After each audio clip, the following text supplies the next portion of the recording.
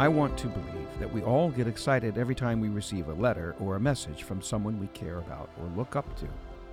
Can you imagine what it meant for the early Christians to receive a letter from the Apostle Peter? It must have been comforting. A letter, in my view, represents much more than words. It represents the person of the writer.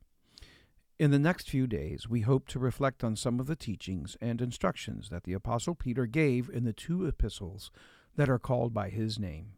The purpose he gives for writing the two letters is that they may serve as reminders to stimulate them, his hearers, to wholesome thinking. According to the Gospels, the Apostle Peter was the first disciple to be asked by the Lord to follow him, alongside his brother Andrew. This would easily illustrate Peter's position as first among equals. After his resurrection, Jesus took time to address Peter directly, possibly indicating the leadership role that Jesus had for Peter.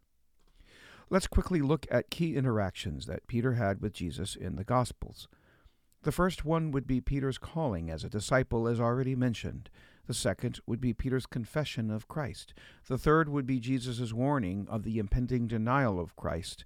And the fourth would be the call to serve. We see Peter's unique qualities in these four instances. 1. He followed Christ without question.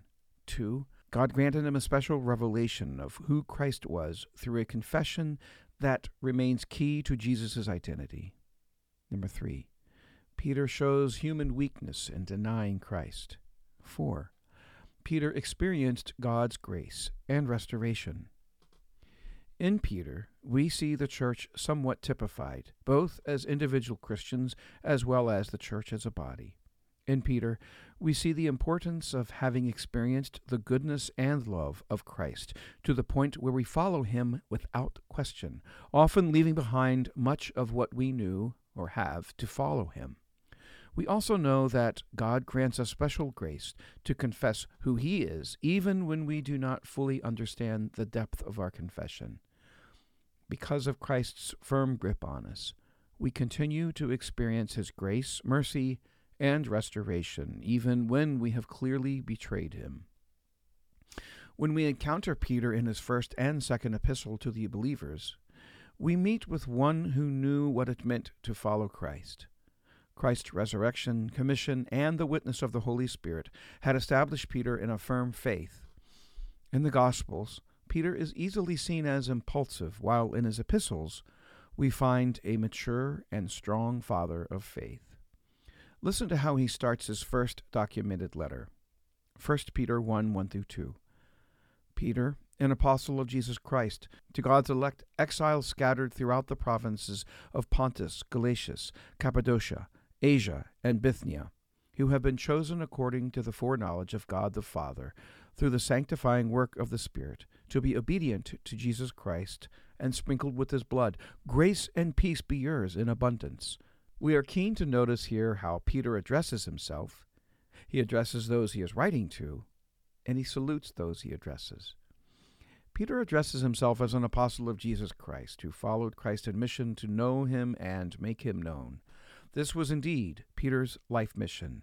Knowing Christ and making him known nurtures an authentic Christianity that points to Christ, giving us life and faith.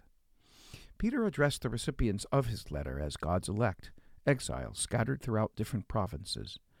This scattering is also familiar to us. There are believers of Christ scattered all around the world that are chosen according to the foreknowledge of God the Father, through the sanctifying work of the Spirit, to be obedient to Jesus Christ and sprinkled with his blood. What an identity! Though scattered, we are simply unified by a common and specific identity. Peter's salutation to the elect is also important to note. It comes out as a prayer for them to have peace and grace in abundance. This salutation is not seen as generic, but rather carefully phrased. Peter must have appreciated what it means to follow Christ. God's grace and peace is very important as we know him and make him known. They are both vital for our spiritual and emotional well-being. This is the same salutation he gave in his second epistle, only this time he added the words, "through the knowledge of God and of Jesus our Lord." This is seen to be consistent with Hebrews 6:19, when we are told that we have this hope as an anchor for the soul, firm and secure. It enters the inner sanctuary behind the curtain. The knowledge of God and of Jesus enables us to know His grace, which Peter makes mention of a number of times in his 2 letters. Knowing God's grace is critical in living a Christian life, and having His peace enable us to stand strong in the torrents of life, which are many, especially in the current environment of difficulties and uncertainties that have been precipitated by the COVID-19 pandemic. Our journey with St. Peter prompts us to value God's grace and peace in our lives, because our identity in Christ avails us these valuable gifts of God. We can stand strong amidst great difficulties as Christians and overcome because God's grace is sufficient for us. Prayer. God of grace and peace, we thank You for Your goodness in our lives. We pray that we will find confidence in our identity in You, and, like Your servant Peter, may we know what it means to follow You in mission to the end. In Christ's name we pray. Amen. Lift Up Your Hearts Devotionals is produced by GAFCON Global Anglicans. To support this and other GAFCON ministry, please visit gafcon.org.